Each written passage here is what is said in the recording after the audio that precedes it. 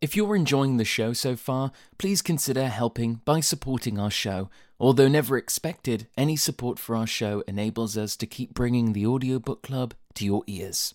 Hello and welcome to the Audiobook Club. In this week's episode, we are so lucky to be joined by actor, director and audiobook narrator Mathew Lloyd Davies. Mathew, thank you so much for coming on the show. How are you today? I'm good, thanks. Thanks so much for asking. It's an absolute pleasure and a bit of a shock to be asked, to be honest. So it's lovely to be here. It's more than a pleasure to have you on. I'm so excited to chat to you. On the show, we like to start off with a little bit of a self-introduction. Could you perhaps tell us a little about your background and how and when you found acting and audiobook narration and decided to pursue those as a career? Gosh, that's a big question to start with. Okay, 37 years worth of answer coming up.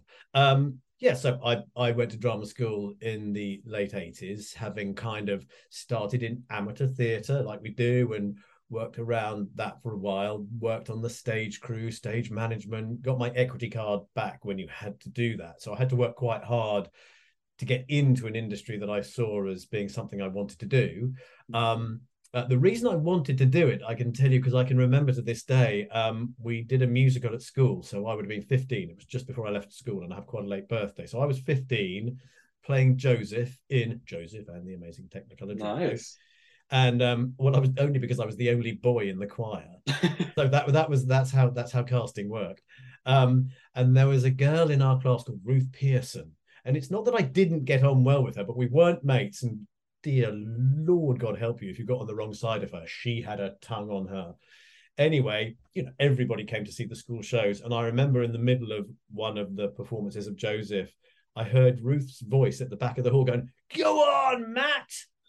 And I was like, oh my God, Ruth Pearson is being nice to me.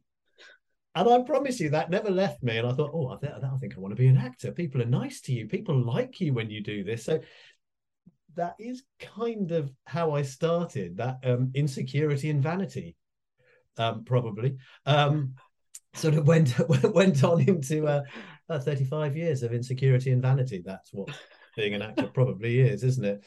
Fear of missing out, insecurity, not feeling you're worthy, and all of that.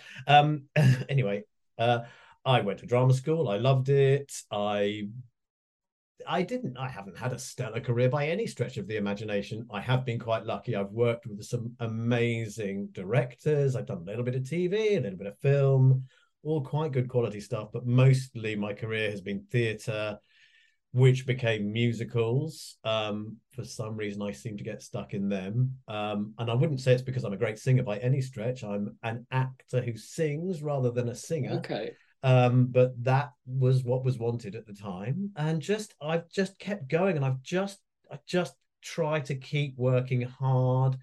I love it. I love it so much that it kind of hurts sometimes to watch and be a part of what goes on in the industry. I've been in shows where young actors have been treated appallingly. I've been in shows where I've been treated appallingly.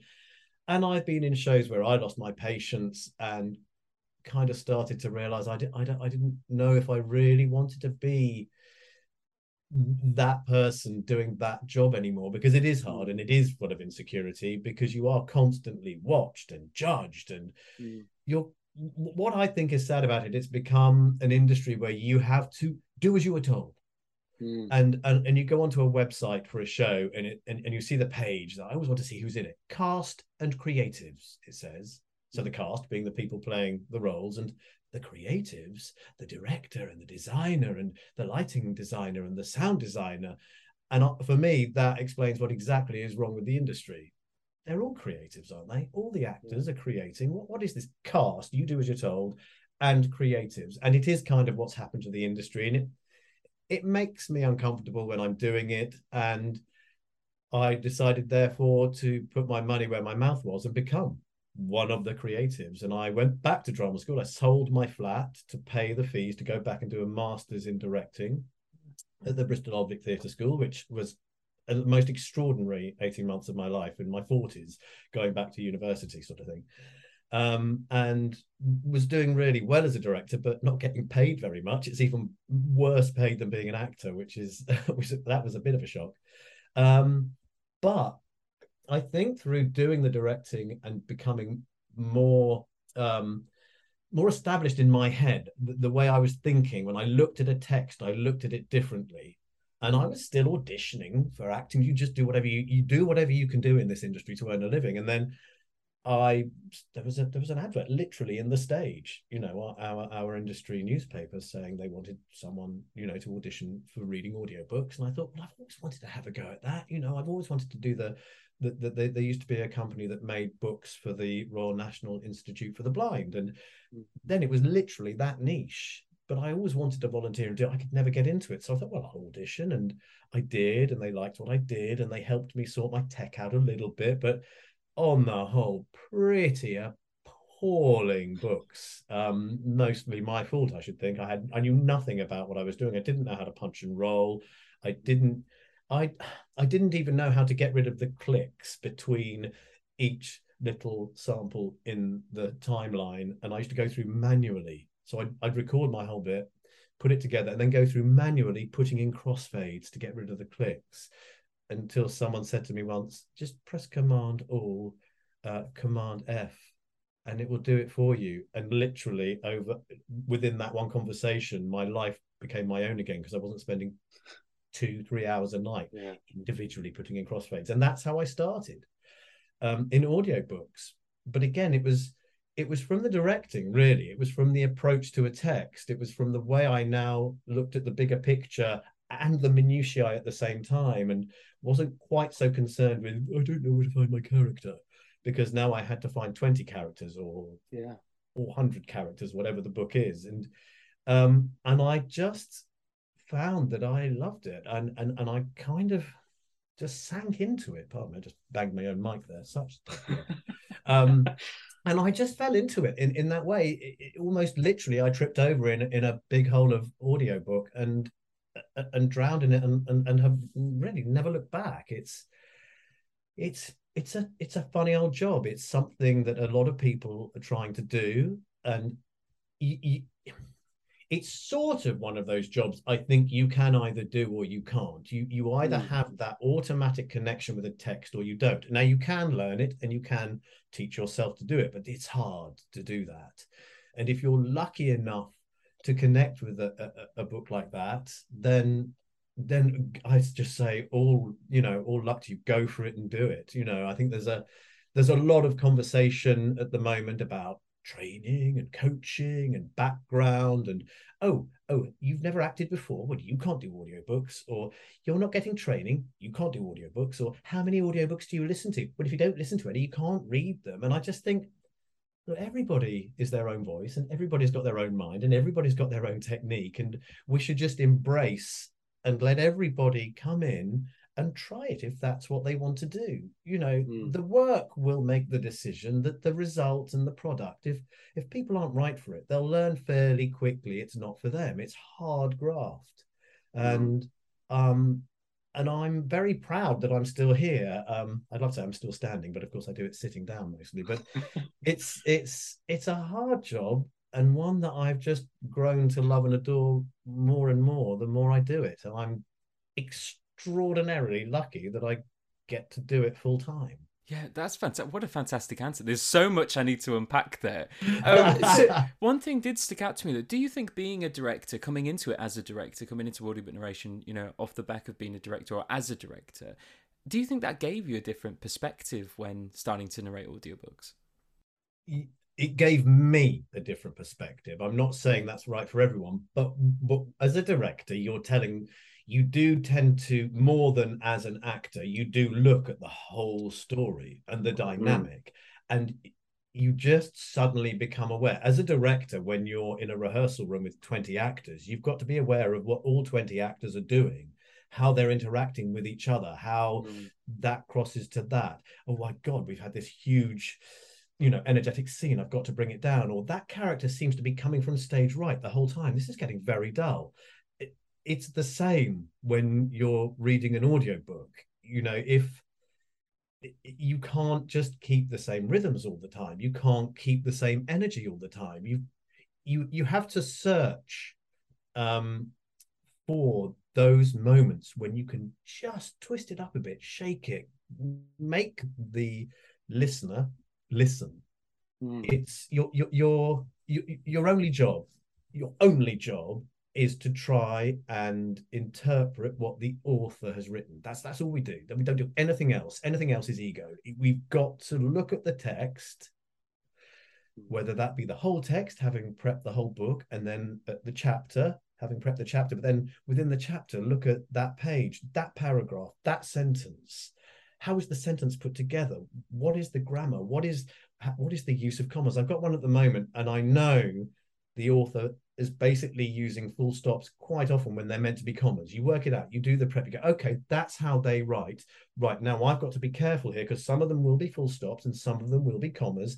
And I've got to really, this is where the truth comes from. When I harp on in my coaching about truth, the truth for an audiobook narrator comes from, are we giving the author's truth? Are we truthfully reinterpreting black and white pixels on our screen into what the author was thinking when they wrote that down? And that's our job. And in a way, it couldn't be simpler. It's that. And yet that's what makes it so huge and complex, because it's an incredibly difficult thing to do. You do have to do it within a finite amount of time. Otherwise, you can't earn a living.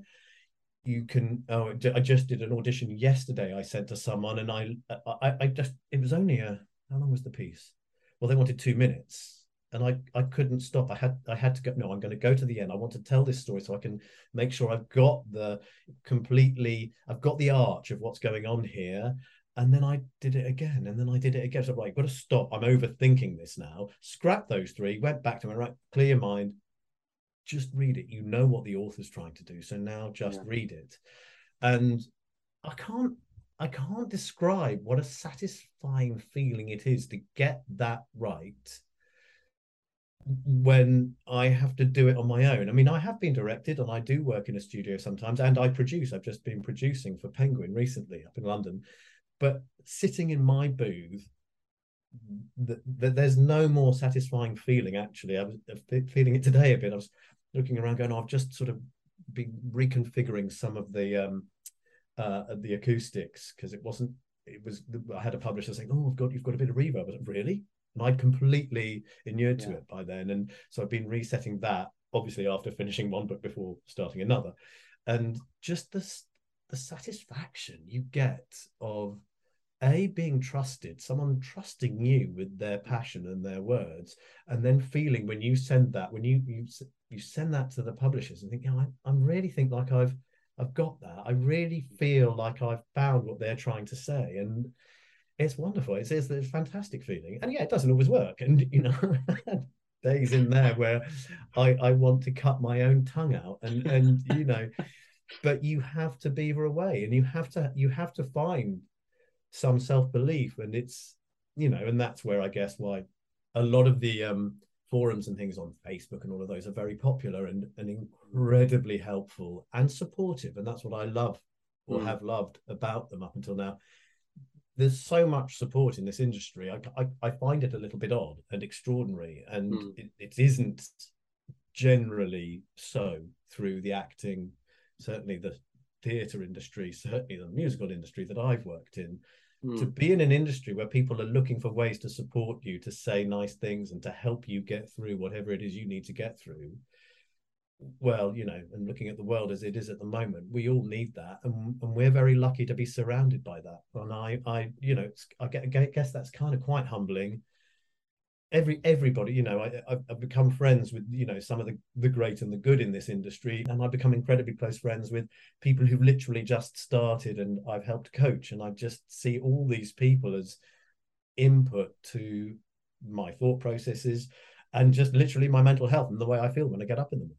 Yeah, I get that completely. And I've had very similar experiences, especially with the kindness of this community, and reaching, Clubhouse is a great one at the moment. I'll be on Clubhouse on Friday. I'm on Friday. Yeah. Although I don't know when this is going out, so I might not be on Friday. You might have to cut that out. This is going out on Friday, by the way, generally. On clashing with me. But yeah, Clubhouse, especially for myself, recently has been just a great sort of input for the community. Talking about community, in any industry, but especially within acting and performing and audiobooks, networking is such a vital part of growing in a professional capacity. During your time learning the ropes as an assistant stage manager and then on to training at the Old Vic and through acting, did you specifically set out connecting with individuals whose work and profession stood out to you? Honestly, no. Honestly, no. And it's a shame. I would say this is a generational thing. My generation of actors, we went to drama school for 2-3 years. We didn't get a degree. We didn't get a diploma. You didn't get a piece of paper when you finished. You just finished. Mm-hmm. You spend 2 years utterly self-obsessed. You leave utterly self-obsessed. You get taught, certainly Bristol are incredibly good at teaching you to not network, but boy, did I write letters. I think I wrote about 1,000 letters. There's a book called Contacts that has all the casting directors and all the producers and all the theatre companies, and they said to us, right, print your CV up, wrote to all of them. But we weren't really taught about networking. We weren't really, well, we didn't have any social media, of course. We didn't have computer. No one had a computer. No one had a home computer. The odd person had a Sinclair C5, was it? I think it was called, a little funny thing that you plugged into your TV. So we weren't I don't know if sensitized is the right word. We weren't culturally it wasn't around us all the time. I mean, we are all constantly networking and careful of what we say and who we say it to. And it's a entirely different world, of course, now. Yeah. So no, I didn't. I had an agent and I sat back and waited for the phone to ring to a certain extent. I was one of the few who did. Bristol teaches you sell yourself in that way. So I'd write letters, but I didn't do what a lot of people do. I didn't go to a show because I knew I'd meet people there, or go for a drink afterwards because I knew I'd meet people in the pub after the show, or things like that. I think that's also a personality thing. I think, and a lot of actors I know are like this. We are gregarious, and I love Actors Company, and I love being around actors, but I'm not. This is going to sound totally disingenuous because I will not stop talking for the next 2 hours. When you've left me, I'll still be here talking to myself. I'm not brilliant in I enjoy social situations, but I don't like them as much as others. And I find myself working too hard. I'm probably doing it now. Because a lot of actors have to do that, because you kind of get a little bit on your mettle. You're thinking about, how am I going to sell myself? I've kind of got over that. I have to watch that I don't swear too much, but apart from that, I'm just like, look, here I am. This is it. You get what you see, and I try to give what I am. But no, I didn't. And audiobooks have taught me, yes, I should. And it is probably because of an audiobook reader from, I think, my first year doing audiobooks, and I got to know her through a Facebook group, and it turned out there weren't many British people, so we connected, and she said, oh, are you going to APAC? And I was like, I have no idea what you're talking about. And she said, well, it's the Audio Publishers Association in America conference, APAC, and it's in New York. I said, well, I doubt it. I'm not spending thousands of pounds to go over there. She goes, you won't regret it if you do. She said, I went once, and she said, I paid for it within 3 weeks of coming home. So she basically persuaded me to go to APAC. I didn't know anyone really in the industry over here. A couple of people, her, and I think just her. And I was very lucky. I got to do the ACX University, literally, I think its second ever iteration. So it was a day at Audible. With the great and the good of Audible. It was extraordinary. And then I went to APAC, and she was there, and I was lucky to get a meeting with a producer and an audition, and then that led to Audible asked me to record a book, and then I'd met somebody. You literally just go around shoving your cards in people's hands and saying hello, and I was one of the few Brits, which made me a little less uninteresting maybe than others. And I found it incredibly difficult. I sat on my own in a corner, Billy No Mates, for quite a lot of it, because I didn't know how to just go up and say, hi, someone said that you're from Blackstone, and I'm new to the industry, so I thought I'd just introduce myself and say that if you haven't got any British voices, look, I'm here. So, and then you can do that and then walk away going, look, I didn't want to interrupt your day, so you've got my card, you know where I am, and that's what you do. Yeah. And now I don't mind doing that so much because that's what the publishers are there for. That's what the producers are there for. That's what the casting directors are there for as well. Especially for the newbies. I'm going again next year. It'll be my 5th time or 6th time.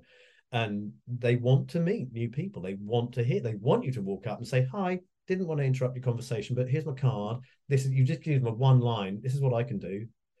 And off you go. I think my one line, I imagine you've heard of Simon Vance. Mm-hmm. Yeah. Yeah. And he's like the great god of, British audiobooks in the States. So on my card, not last APAC, the APAC before, the tagline on my card just said, because Simon Vance can't do all the British audiobooks. And I was giving this out because people just thought this was hysterical. And luckily, I do know Simon a bit. I'd met him at a function and I did show him the card and said, is that all right? And he went, yeah, you're advertising me as well. So, and it's just go over and be you, but don't be overwhelmingly you, if that's the only advice I'd give to that. But yeah, so that's a really long way of saying I didn't, but I do now. Yeah, no, well, that's the sort of thing I was really interested in, actually, because this, I mean, not only for myself, but like, the folks who I know listen to this show, and it's something that a lot of us, myself included, struggle with, and I find myself being quite introverted. I think that's why audiobooks sort of fit me quite well as of my temperament, I guess. But it's definitely something that myself and a few of the listeners are really trying to work on, really trying to, because I don't know if it's like a British thing of like feeling rude just for interrupt, because you sort of apologize just for existing. Yes, so it's maybe finding a balance between that and then not wanting to be over the, you don't want to be that guy. It's very difficult, and I think there are events that go on, and I think sometimes just turn up at the first few, and you might go again, well, that was a waste of time. It wasn't a waste of time because, of course, next time you're going to be that much less uncomfortable. I won't say more comfortable, and it does build up. And then the 4th time you go, someone will go, oh, hello, I've seen you a few times, and you start chatting to someone, and then you start feeling comfortable, and then it turns out the guy they're talking to is from Harper UK. Looking for new young voices or new old voices or new diverse voices or whatever it is. And it is you really have to push yourself. And as I say, I spent thousands of pounds. I went and was standing in there, and I'm literally standing as a Billy No Mates. I mean, I was very, very lucky. I got the meet a producer meeting and a couple of other things. So as far as I was concerned, that had made the trip worthwhile. And I promise you, I have not done a trip where I haven't had an email at some stage in the next 6 months that paid for the trip. Not once. And I think nearly everyone I know who goes, there's a little phalanx of us who go from the UK. I think you'd get the same story from everyone. Because it doesn't matter. I mean, I'm full-time. I'm not turning work down because I'm lucky enough. People go, all right, we'll wait. So I'm booked up to the end of March now, next year. Nice. Which is lovely. But it doesn't matter. I want, it's not that I want more work. I want interesting work. I want work that is going to keep my mind alive. We all read books that we wouldn't normally read, and that's graft. To make that interesting, reading a book you wouldn't normally read. So, if I guess you could say I'm unlucky. I get a whole series of books I wouldn't read. I've got 2 series coming up of books I wouldn't read. So 10 books in a row. Yeah. And I'm alternating them. So I get 2 different styles. But what I've done is try to timetable them with the publisher who knows that they're all with the same publisher. So they're like, okay, you can, diarize as you require. So I've left every 2 books, I leave a gap of a week. You never know what might come in. Well, I've already got one gap filled with a really good classic. I'm about, I hope, fingers crossed, I've just done a second audition for a Blackstone book that I hope I get. That would do it for me. And what else have I got coming up? Oh yeah, I've got a Sherlock Holmes coming up, and that's another book. So actually, that's a big piece of advice I would give to people. When you start getting a little bit busier, don't stack them and rack them. Go, oh no, I'm not available that week. Can I do it the week after? Give yourself if you start getting people going, oh, could you audition for this? It's difficult at first because in the end you're going, yeah, but it could end up being a week sat on the Todd doing nothing. But those are the gambles that you have to take the next step, because you need you need to say yes to everything is what you need to do. Even now, I struggle to say no, and the ones I've said no to, I've always regretted. But sometimes you just can't do it in the time frame they've got, and there it is. Yeah. As someone I think said to me once, you promise low, deliver high. So if you really think you can't do it, don't do it. But what you can do is say, look, I can't do it the dates you said, but could you give me another 4 days? And then I think I can. And then bring it in on their delivery date anyway. And they're like, thank you so much. Well, I just thought, I know you wanted it. And then they remember you, that you made the effort, but they also remember that you were organized enough to say, I'm not sure I can do that. Mm. So they know from then on, the date he gives will be the date we get it, if not before. So Yes. then you're earning a reputation and then you get more offers. I'm pretty sure that my publisher that gives me the most work, if you ask them why, they'd say because he hasn't missed a deadline. And they've been using me 5.5, 6 years. Mm. I missed one deadline because in my diary I'd written down the 17th of October, and I got a phone call on the 20th of September saying, where's that one? I went, yeah, it's in the diary, it's all prepped. I went, no, it was due last week. I'd put it in the wrong month. And we were I think I got the email on the Sunday night or something. We're moving house the next Friday. The house is packed up. I'm recording in a studio in town, and we're pulling our hair out with it. And I got it to them in 4 days. It was a 10-hour book. Wow. In a studio. I was getting up at like 4:30 in the morning, get down the studio, because I had to set up my own setup in the studio, record. Did I do it in 2.5 days? I did it. I've never recorded so much material in my life, and I got an earphones for it because I didn't overthink it. I had done the prep. It's prep, isn't it? It's all about prep. And again, that work. I think if they'd said to me it's due and I hadn't read it, I'd have been in the deep brown stuff, and that would have been awful. Do you often prep books that far ahead of time then? Is that just if I possibly can, yeah. If I possibly can. For me, and I know there are some people it works for and some it doesn't. Some people are like, no, I want it fresh in my mind. I want it to settle. I have a propensity to overwork. My characters get quite big. And the more in advance I read, the more it settles and the more realistic the characters become. And that's me. Others would say, no, I need them to be fresh and vivid in my brain.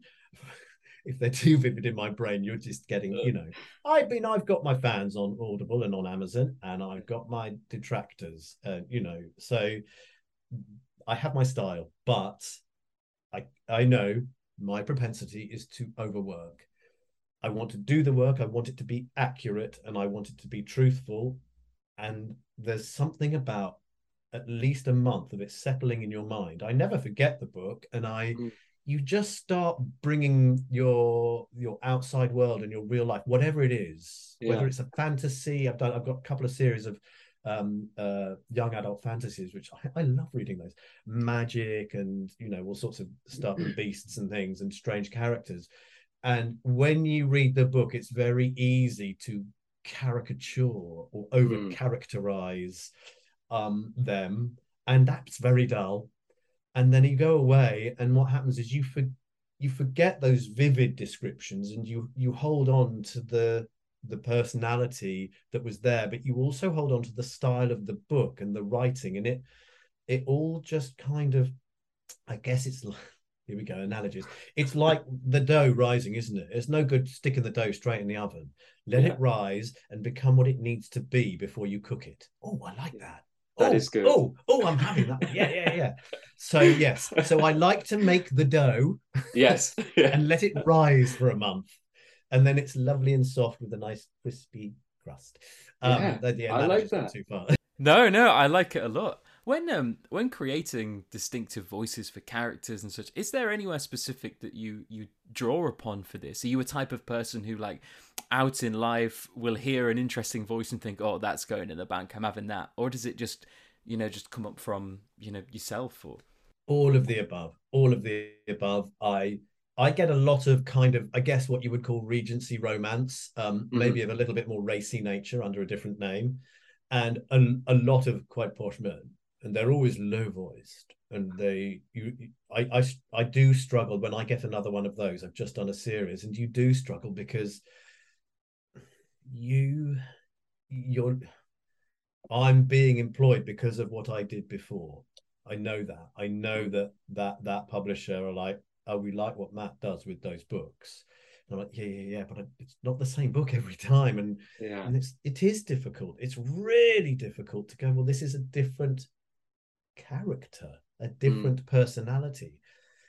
And sometimes those books don't describe, you don't get a paragraph saying who that person is. You've got to discern it from what they do and how they are during the book. And it's, if you do hear, I've got my habits, I've got my vocal habits, and those voices that, and I hate using the word voices, they're characters, but there will be characters whom I give voice to, and I'm like, that's just the same as so and so, and or you listen, you're speaking it and thinking, but I can't hear the difference. But so if I do hear something like, a bloody hell, that's a very useful voice, and it's a real person, then yeah, I will bank it. I might just drop a little sample on my phone. Not often. Mostly I like to think I can suss it from the book. Yeah. Mostly, I would say 99% of the time, it's in the book. It's telling you what to do. And sometimes that's difficult too. One of about 30 characters had a description, and it was a different version of, they had a voice like a boulder rolling down a mountainside. Well, I'm in my mind, it's got to be a boulder rolling down it.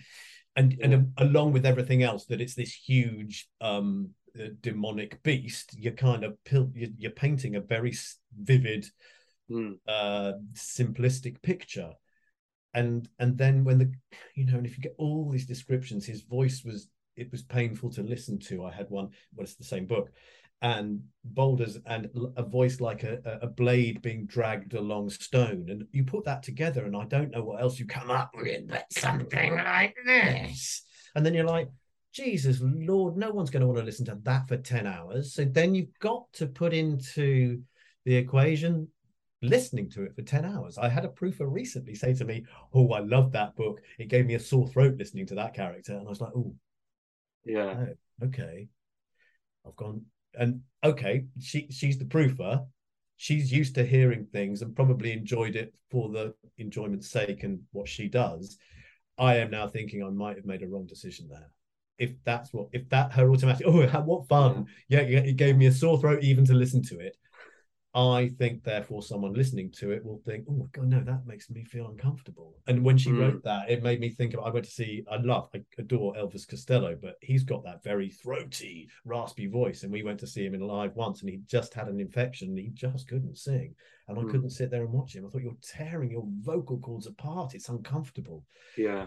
And I did think, maybe I've just done that. And there's another book in the series coming up, and I think I will. You can find a way to pull back on a character and just sit on it. And if you have to maybe infuse that character with, maybe they're a bit more relaxed now, so therefore it's still got to be true to the book. But yeah, I wonder if I made a wrong decision.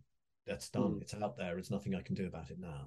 Yeah. Except for tell myself, reminder, stop being so bloody egotistical and clever. It ain't about my clever voices. It's not. Yeah. But we all do it. Of course. But that's where the discipline and that's where the joy comes in, when you get it right and you're sitting in your booth and go, oh, hang on.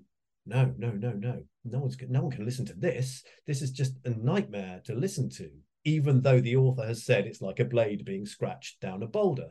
Okay, well, I've got to find a way that happens combined with the character without it being difficult to listen to. Now, if it's a character in one chapter for a few paragraphs, go for it, bring it on. But if you've got a character that built up from a very small part in the first book, as I did with this one, a bigger part in this book, and now I'm suddenly thinking, oh dear Lord, I got a nasty suspicion this comes back quite hugely in the next book. But I didn't know I haven't had the book, you know, and I haven't Yeah. seen, but now I'm beginning to see where the plot is going. I've made a difficult decision for myself and listeners, and I think there's going to have to be a way just to modify that, just to bring it down and make it so that it's the same character, but it's, you know, do I back off from the mic? Do I just reduce something? I've got to find a way. I don't know. Would you? Is it a case of subtly, you know, as you know, if so that recurring character through that book just subtly sort of backing off during, or do you just start the book with, you know, this, you know, quote unquote improved version of that voice? I would start the no. That's an interesting question. Oh, good question. How would I do that? I would, in much the same way as when you're doing, if I still do, and I like to do independent publishers and books on ACX because I have to edit myself. It's the most painful process and I hate it, but it's brilliant to do. One of the best ways, you know, is 3 weeks later, you've had a cold. Your voice is in a different place, but you've got a deadline. Sometimes the best thing to do, therefore, is to take that character to a slightly different place so that what you're popping in isn't going to match because they got feistier, they got slower, they got quieter, they got louder, something that the ear will accept, even though your voice isn't quite where it was when you recorded it. You've got to fool the listener's ear into, right, it's the same character, but if he's been talking quite forcefully and then you come back and quite forcefully is like that, just because it is, I'm massively exaggerating it, then what if he's talking quite forcefully, but actually I'm going to, you know, bring in that thing, and your ear will go, oh right, he's gone quiet, and the ear is going, it's gone quiet, not, oh, his voice has gone to a different place because he's had a cold. So in the same way as that quite often works, I would probably start the voice better placed, easier to listen to, and allow it to drift to that other place every now and then, as if he's got angst. So if in the first scene that voice started a little bit more like this, and I'd go slower and make him give that character, if the scene allows it, some intensity that would make it easier to listen to, and then allow it to explode out. So it's, and they go, oh, that's the character. And so that, I think that's the way I would do it, but you've got to make it work. Yeah. And I had one where it was a dragon one, and it was book 7. The book 7 hadn't even been written when I recorded book 1. It hadn't even been envisaged. And there had been a character who did have a voice that gave me a sore throat. And I think the author liked it, so wrote a book with that character being the lead character. It sells all right. I think it does as well as the other books. I can't listen to it. It gives me a sore throat. It's different, yeah. But we got to, you know, it's a tough old. It's tough, and you then feel guilty. I mean, you get offered a book and you don't realize that, you know, one of the main characters who wasn't there in your audition is South African, and it's the one accent you can't do, and they didn't ask you if you could do it, and there it is. And you can't. I guess you get away with it once. You go back to the publisher and say, I'm going to be letting the author down with this. And they may go, okay, fine, brilliant, we've got time. But I have had a situation where I had a book with an accent when I said, I don't think this is fair on the author. And they went, no, it's fine. Use your English voice for the narrative and just use that accent for those bits. And I was like, okay. And I wasn't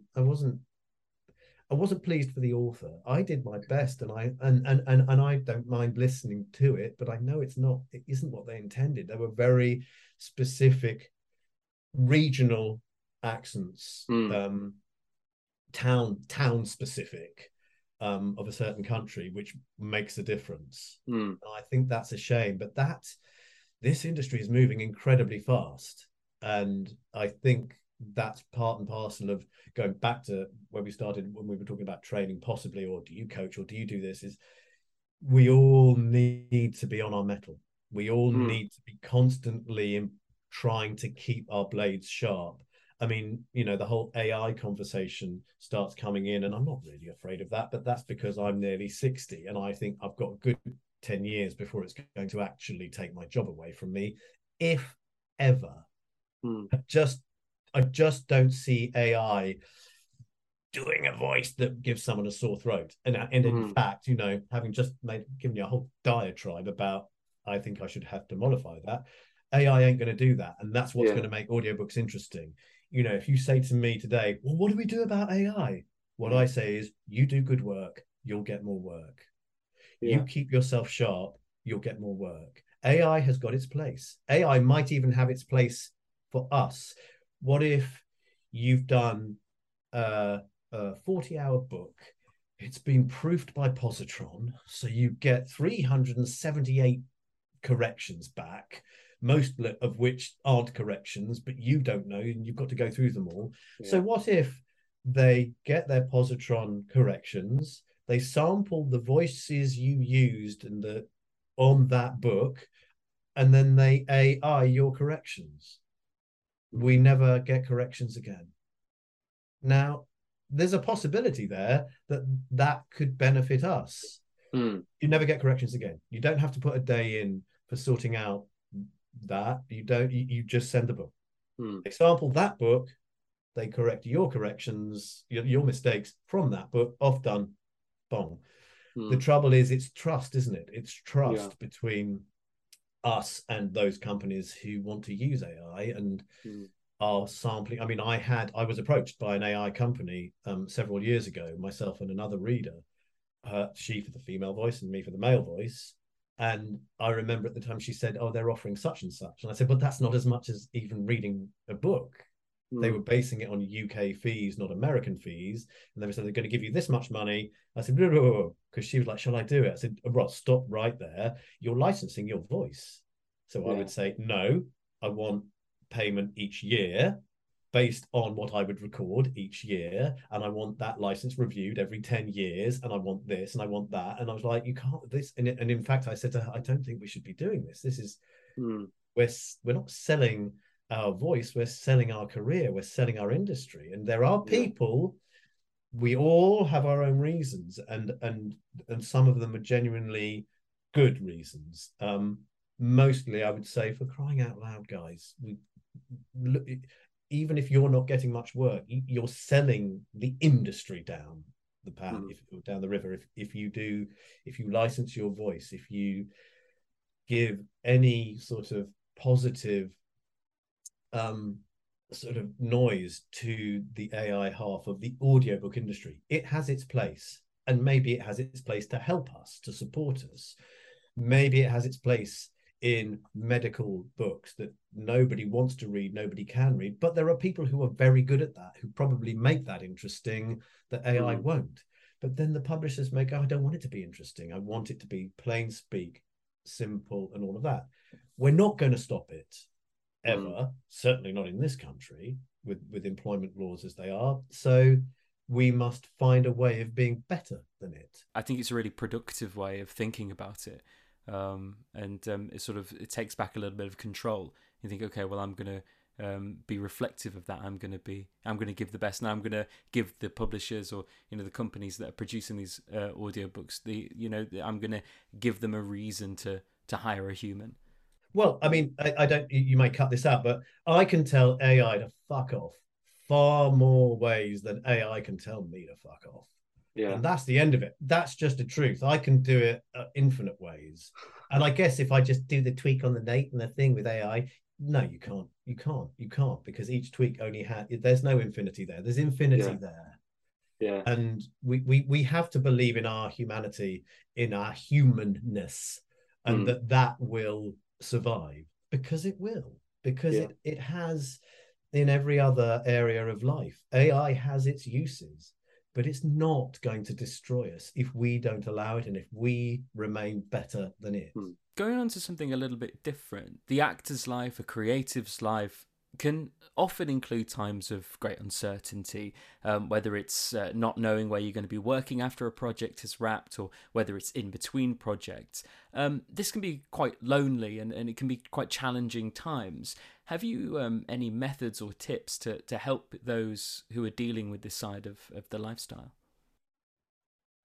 Do you know, it's horrible. It's the worst. It's the worst feeling.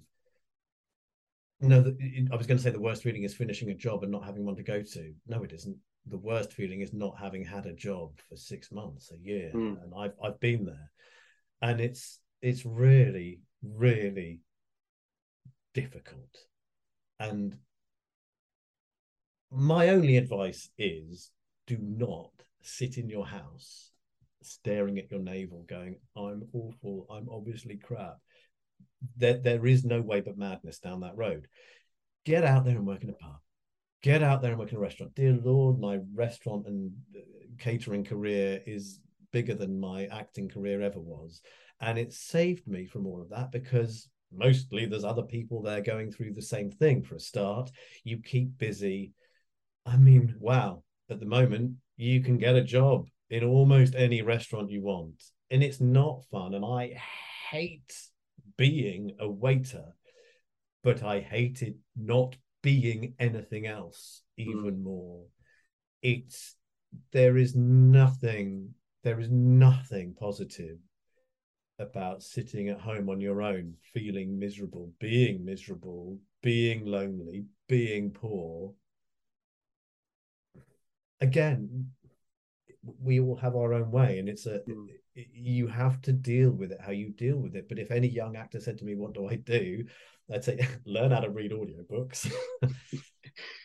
I mean, it's crazy. It's this still expanding industry. I literally give that advice to every young actor I meet, for crying out loud. Get out there, buy that's my Rode NT1 that I had on the first. Ooh, let's do that on the first ever books I recorded. Now I've got a nice expensive mic in there that isn't that much better, but it makes me feel better. It's ego again, isn't it?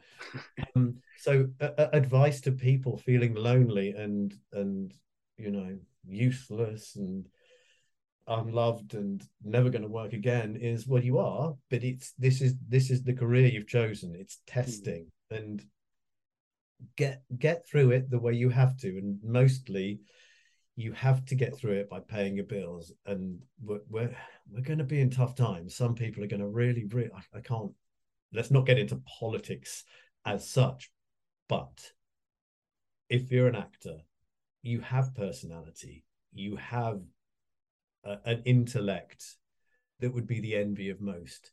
Get out there and use it to keep socially mixing with other human beings. We need human beings. It's the hardest thing about being a narrator. There's no other human being in there, and it's really tough. Harder than that is being unemployed and sitting on your own. Harder than that is my 83-year-old mum during lockdown, literally sitting on her own, thinking, I don't want to live anymore.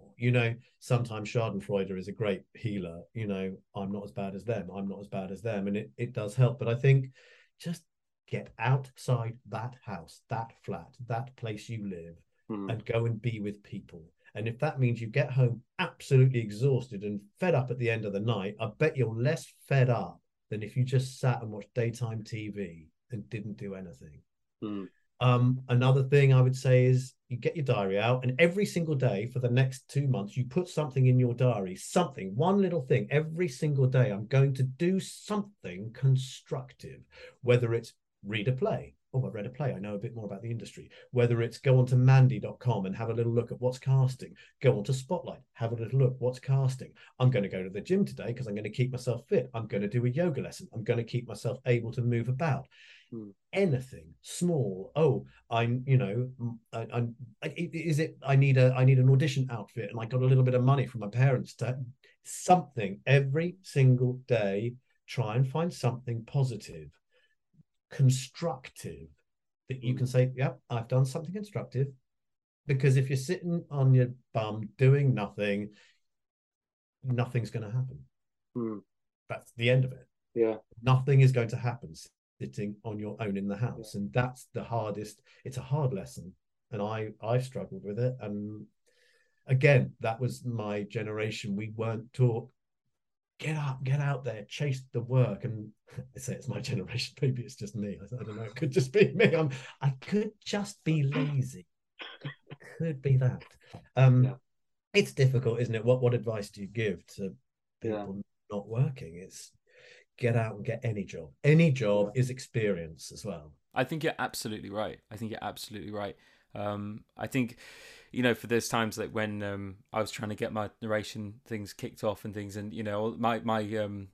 my sort of education sort of tended to lead towards trades and getting people into trades, and that's all big around here, about where I live, and I wasn't really that interested in that. So when they were all going off and getting apprenticeships and then graduating those apprenticeships, and then I was essentially starting out with nothing and things, that was an incredibly tough time. And you kind of you sort of think, what have I done? I've just ruined my life. Of course it's not the case. And of course, what a lot of youngsters, I'm thinking specifically of youngsters, I think that is the hardest time, because you haven't had time to absorb what it is your life is. But they're getting degrees now. You come out of it, if you go to drama school, and I'm talking specifically about those, or you've been to university, you've got a degree. If you've got a degree, you can do a teaching course. All right, sod it. It might mean taking a little extra time out, get yourself that extra qualification, and go and be a fill-in teacher. There are jobs out there that the training. This is another thing I learned from doing my master's in directing, was just being in a drama school again and watching how young actors are trained now. It's astonishing. I take my hats off to them. I thought we worked hard. We know nothing.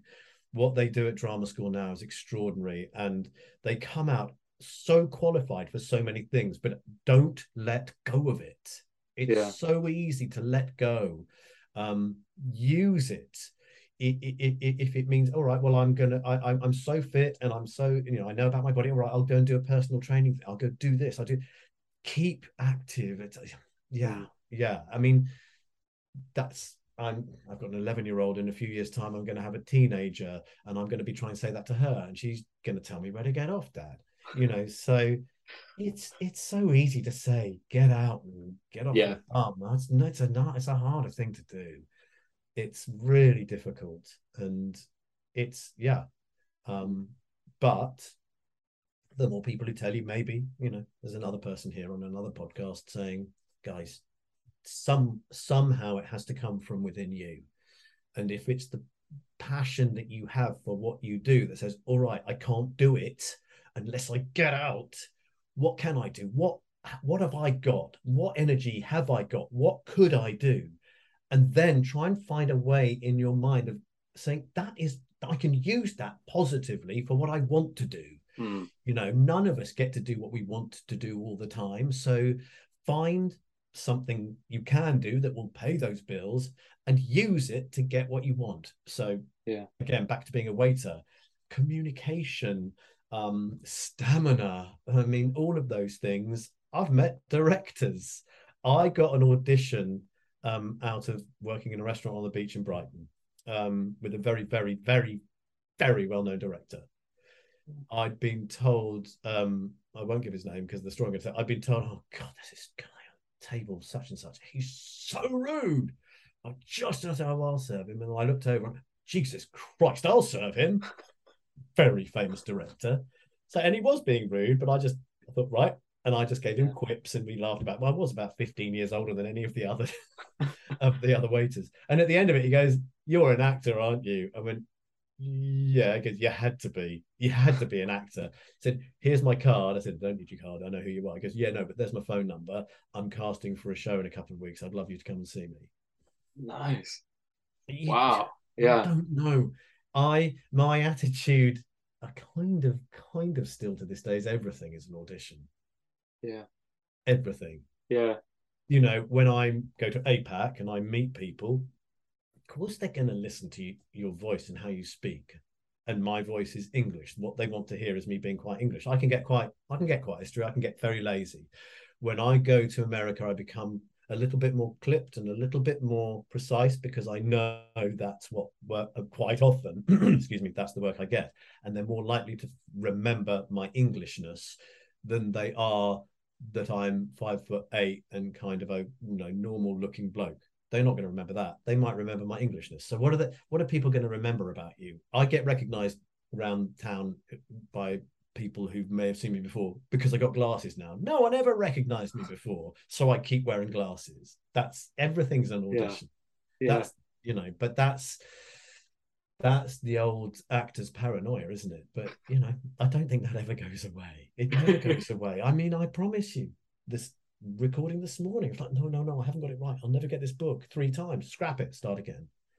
Yeah. We're all judging ourselves all the time. Do you think you have to be like that in order to keep on your mettle, in order to keep it fresh, to keep you pushing those boundaries? Do you think you have to be a little bit? No, I don't. I think, again, it goes back. There's been conversation. I brought up the coaching thing earlier because there had been a conversation on Facebook.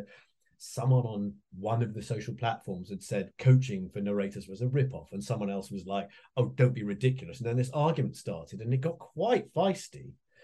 And then a dear friend of mine, who I hugely respect, and he's an author as well, and he wrote this little essay actually about it, which boiled down to, you do what you need to do.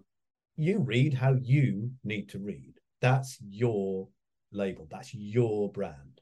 So you do what you need to do to keep yourself sane, to keep yourself sharp. If you need to coach, if you need to train, if you need to go and read out loud to someone else every now and then just to sharpen things up, brilliant. At the moment, I'm doing, it's a BBC website called Maestro, and they've got all these courses on, and they're free. And it's like, so I'm doing a writer's course. I'm not going to write in it. I'm literally, it's Brian Moore talking about how authors should think. And I'm like, this is fascinating for an audiobook narrator to, and I thought, because I always harp on about interpreting the author's words. I thought, well, I want to hear how authors think, and I'm finding it fascinating. That's what I'm doing, and again, that's me saying, well, what have I done positively, constructively for my career? It's not just enough just to sit in there and read. I want to no secret, I've got an ego. I think that's out there, and I want to be thought of as good at what I do, of course, because apart from anything else, I'll get more work. And so I can't know if just being me is enough. And I suspect it's not. That's my attitude. And I suspect if I listen to others, my way of doing that is I've got a course called 21 Targets, and I have 15 people. And one of the parts of that is they all listen to each other, and they have to comment on each other. So I'm listening to all these different readers doing the same pieces, and it's fascinating how many different versions you get. And that, for me, that I'm getting as much training as the people who come and do the course, because I'm doing the same as them. And then I'm listening to Brian Moore talking about how he approaches his ideas and what you do with a book and how you write it and how you create those worlds and all of this. And I'm like, wow, I've got to interpret what other people do. So that's again feeding my mind, and and then probably I get overzealous about it, and then I'll probably overcolor in the characters and go, whoa, read this book 6 weeks ahead and let it sit. And it's being self-aware and knowing yourself. It's when you read an audiobook, yes, you're interpreting that person's words, but it's an awful lot of your personality goes into it, because it's how you interpret those words. So whilst the author is important, you give a book to 10 people, you're going to get 10 different audiobooks, and that's exactly how it should be. Absolutely. I'm going to have to check out that Maestro course, because I've done I've had a look at quite a few masterclass courses. The I think it's an American company, but they have like David Sedaris. Oh yeah. But you have to join the whole thing just to get one. Well, I know there's a couple I thought I want to do that. Yeah, I've done that. I signed up to their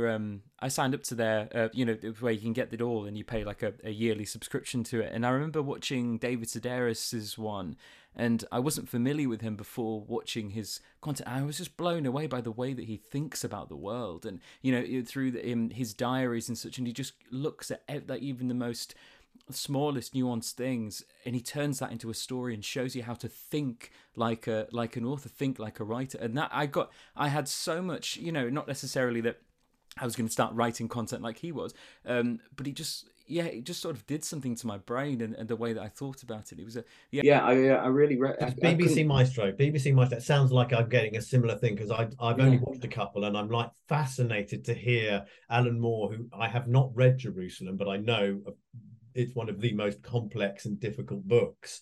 Just to hear him talking in really simple terms about storytelling. I think the course is storytelling.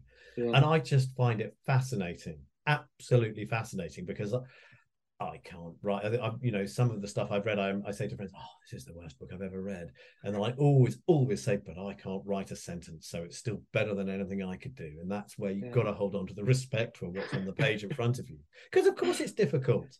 I like reading that. Other people like reading that. I have to read what I'm given. That's what being professional is all about, Yeah, absolutely. I think it's really fascinating to just diversify what you're what you're watching, what you're listening to, and things, especially as a narrator and a performer. I'd love to, if we do have the time, if that's okay, I would love to talk to you about Lunatics and the Poor. Would you be able to tell us a little bit about how this company came about and your experience as an artistic director?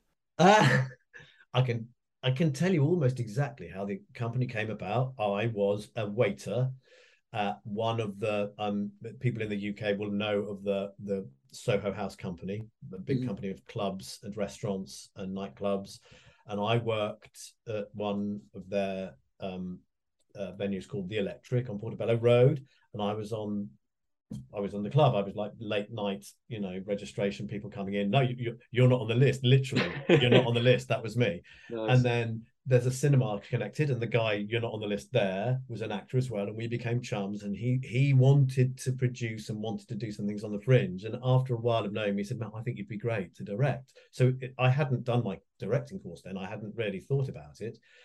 And we started chatting about possible plays and and he said, "I've got this play I really want to do, and it's called it's the Reindeer Monologues. I can't remember is it the 8 Reindeer Monologues? So it's Dasher, Dancer, Prancer, Vixen, yeah, the 8 Reindeer Monologues, and it's one of the most offensive plays I've ever read.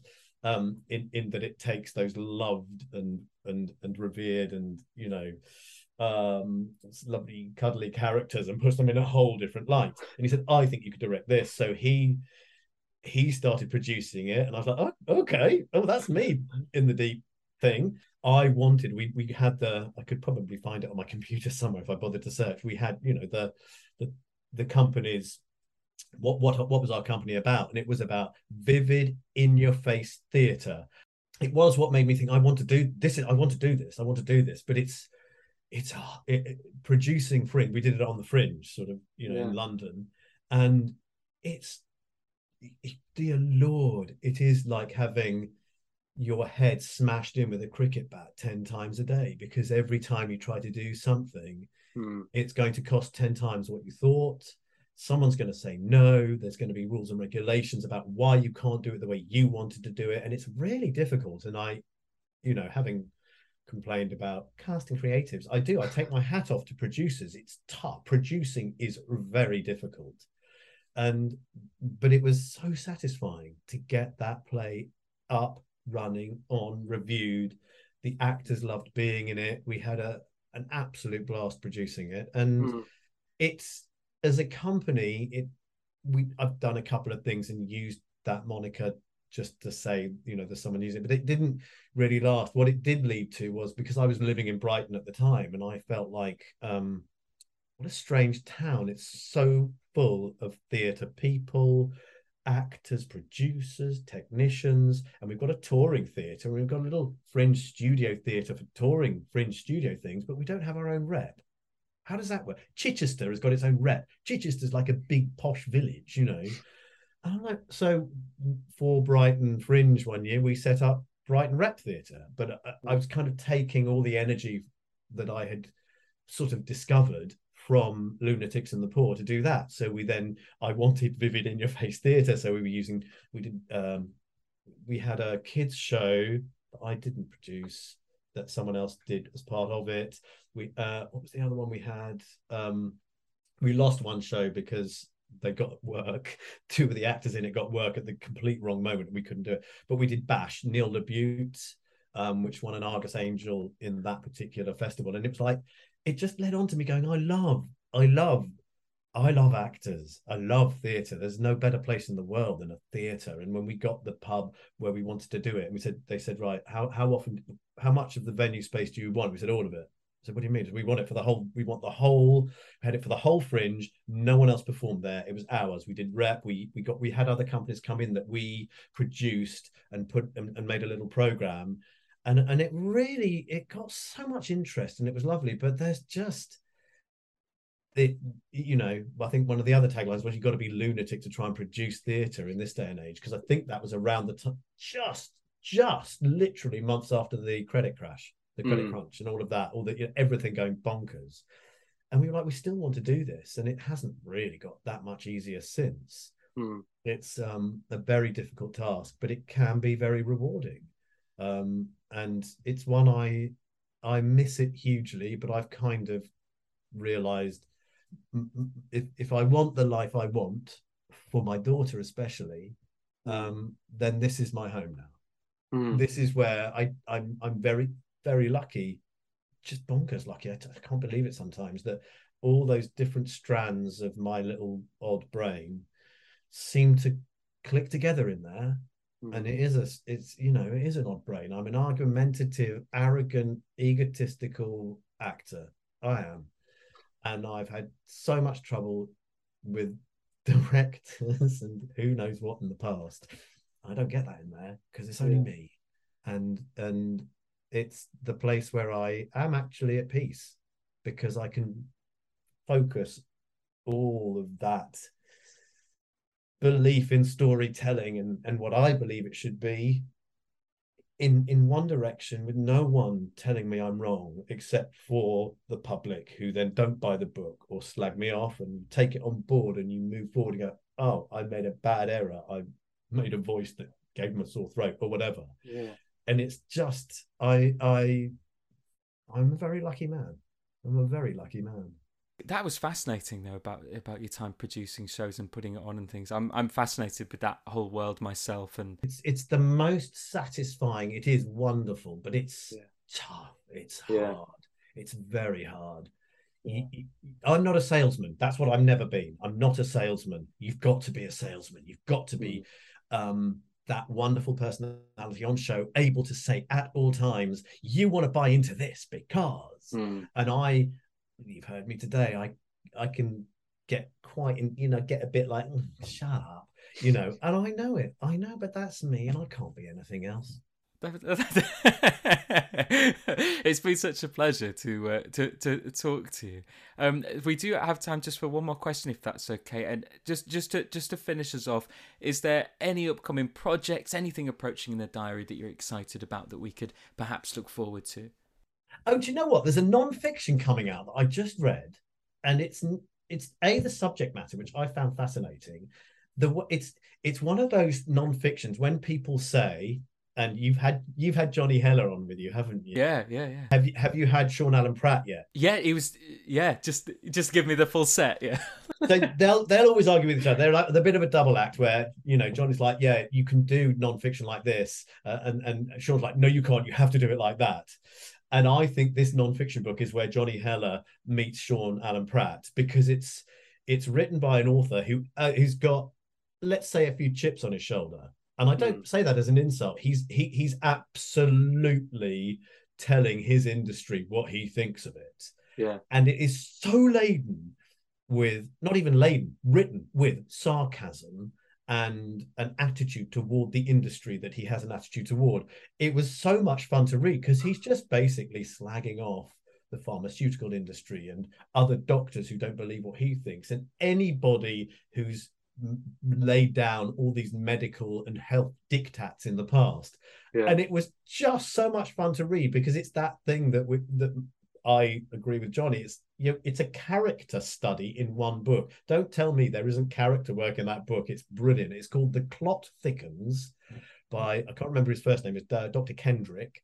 And it's basically about how it isn't fat that gives us heart disease, it's carbohydrates and sugar, which I think the world is coming around to. But it's sort of about his struggle as one of the early proponents of that, and how industry and money and big pharma pushed and pushed and pushed. And it's a really, I'm surprised that that's the one that's standing out, but it is. It's a fascinating read. And it's one, there aren't many. When I really, I'm good at English, aren't I? Really like a book I've read, I'll buy the print version. I'm getting the print version of that. Another one I think people should listen to, my favorite for years is The Orphanage by Zahi Jadan. I don't know if I've said that right. I should know by now. And it's a translation. He's one of the major Ukrainian poets, and he wrote it about the Ukraine war when Russia invaded Crimea. But it's the same war. It's the same war, and it's just this very simple journey that this man takes to get his nephew from an orphanage, the other side of the town. And it is just so laden. There's nothing horrific happens in it, but the prose are, well, they're almost poetry. Some of it's beautiful, and it's a translation. The two guys who translated it, I think, did an amazing job. And it's just laced with fear and uncomfortable situations and uncomfortable questions that I think are so important to what's going on over there, and consequently what's going on around us and has been for the last 2 or 3 years. In terms of, do you make a choice, or do you stand on the sidelines and watch those choices being made for you and then complain about them? And so that's The Orphanage by Zahi Shadan, that's out, and I love it. And The Plot Thickens, it couldn't be more different, by Dr. Malcolm Kendrick. Yeah, brilliant. Well, both of those picks sound absolutely fantastic, and definitely both up my street. I love a Saki medical nonfiction. Is that a whole genre now? Saki medical nonfiction. Yeah, get me on that. That sounds wonderful. So that just about does it for this episode of the Audiobook Club. All of the relevant links to social media accounts and websites will be linked in the description. Thank you so much for making us a part of your day, and another huge thank you to Mathew for joining us. Thank you so much. It's been an absolute pleasure. Thank you so much for listening to this episode of the Audiobook Club. This episode was sponsored by Pro Audio Voices. If you have a story you want to bring to life, head over to proaudiovoices.com to get in touch with industry professionals that can take care of every step of production, as well as offer support and guidance with marketing, growing your brand, and boosting your sales. Once again, that's proaudiovoices.com. Thanks for listening.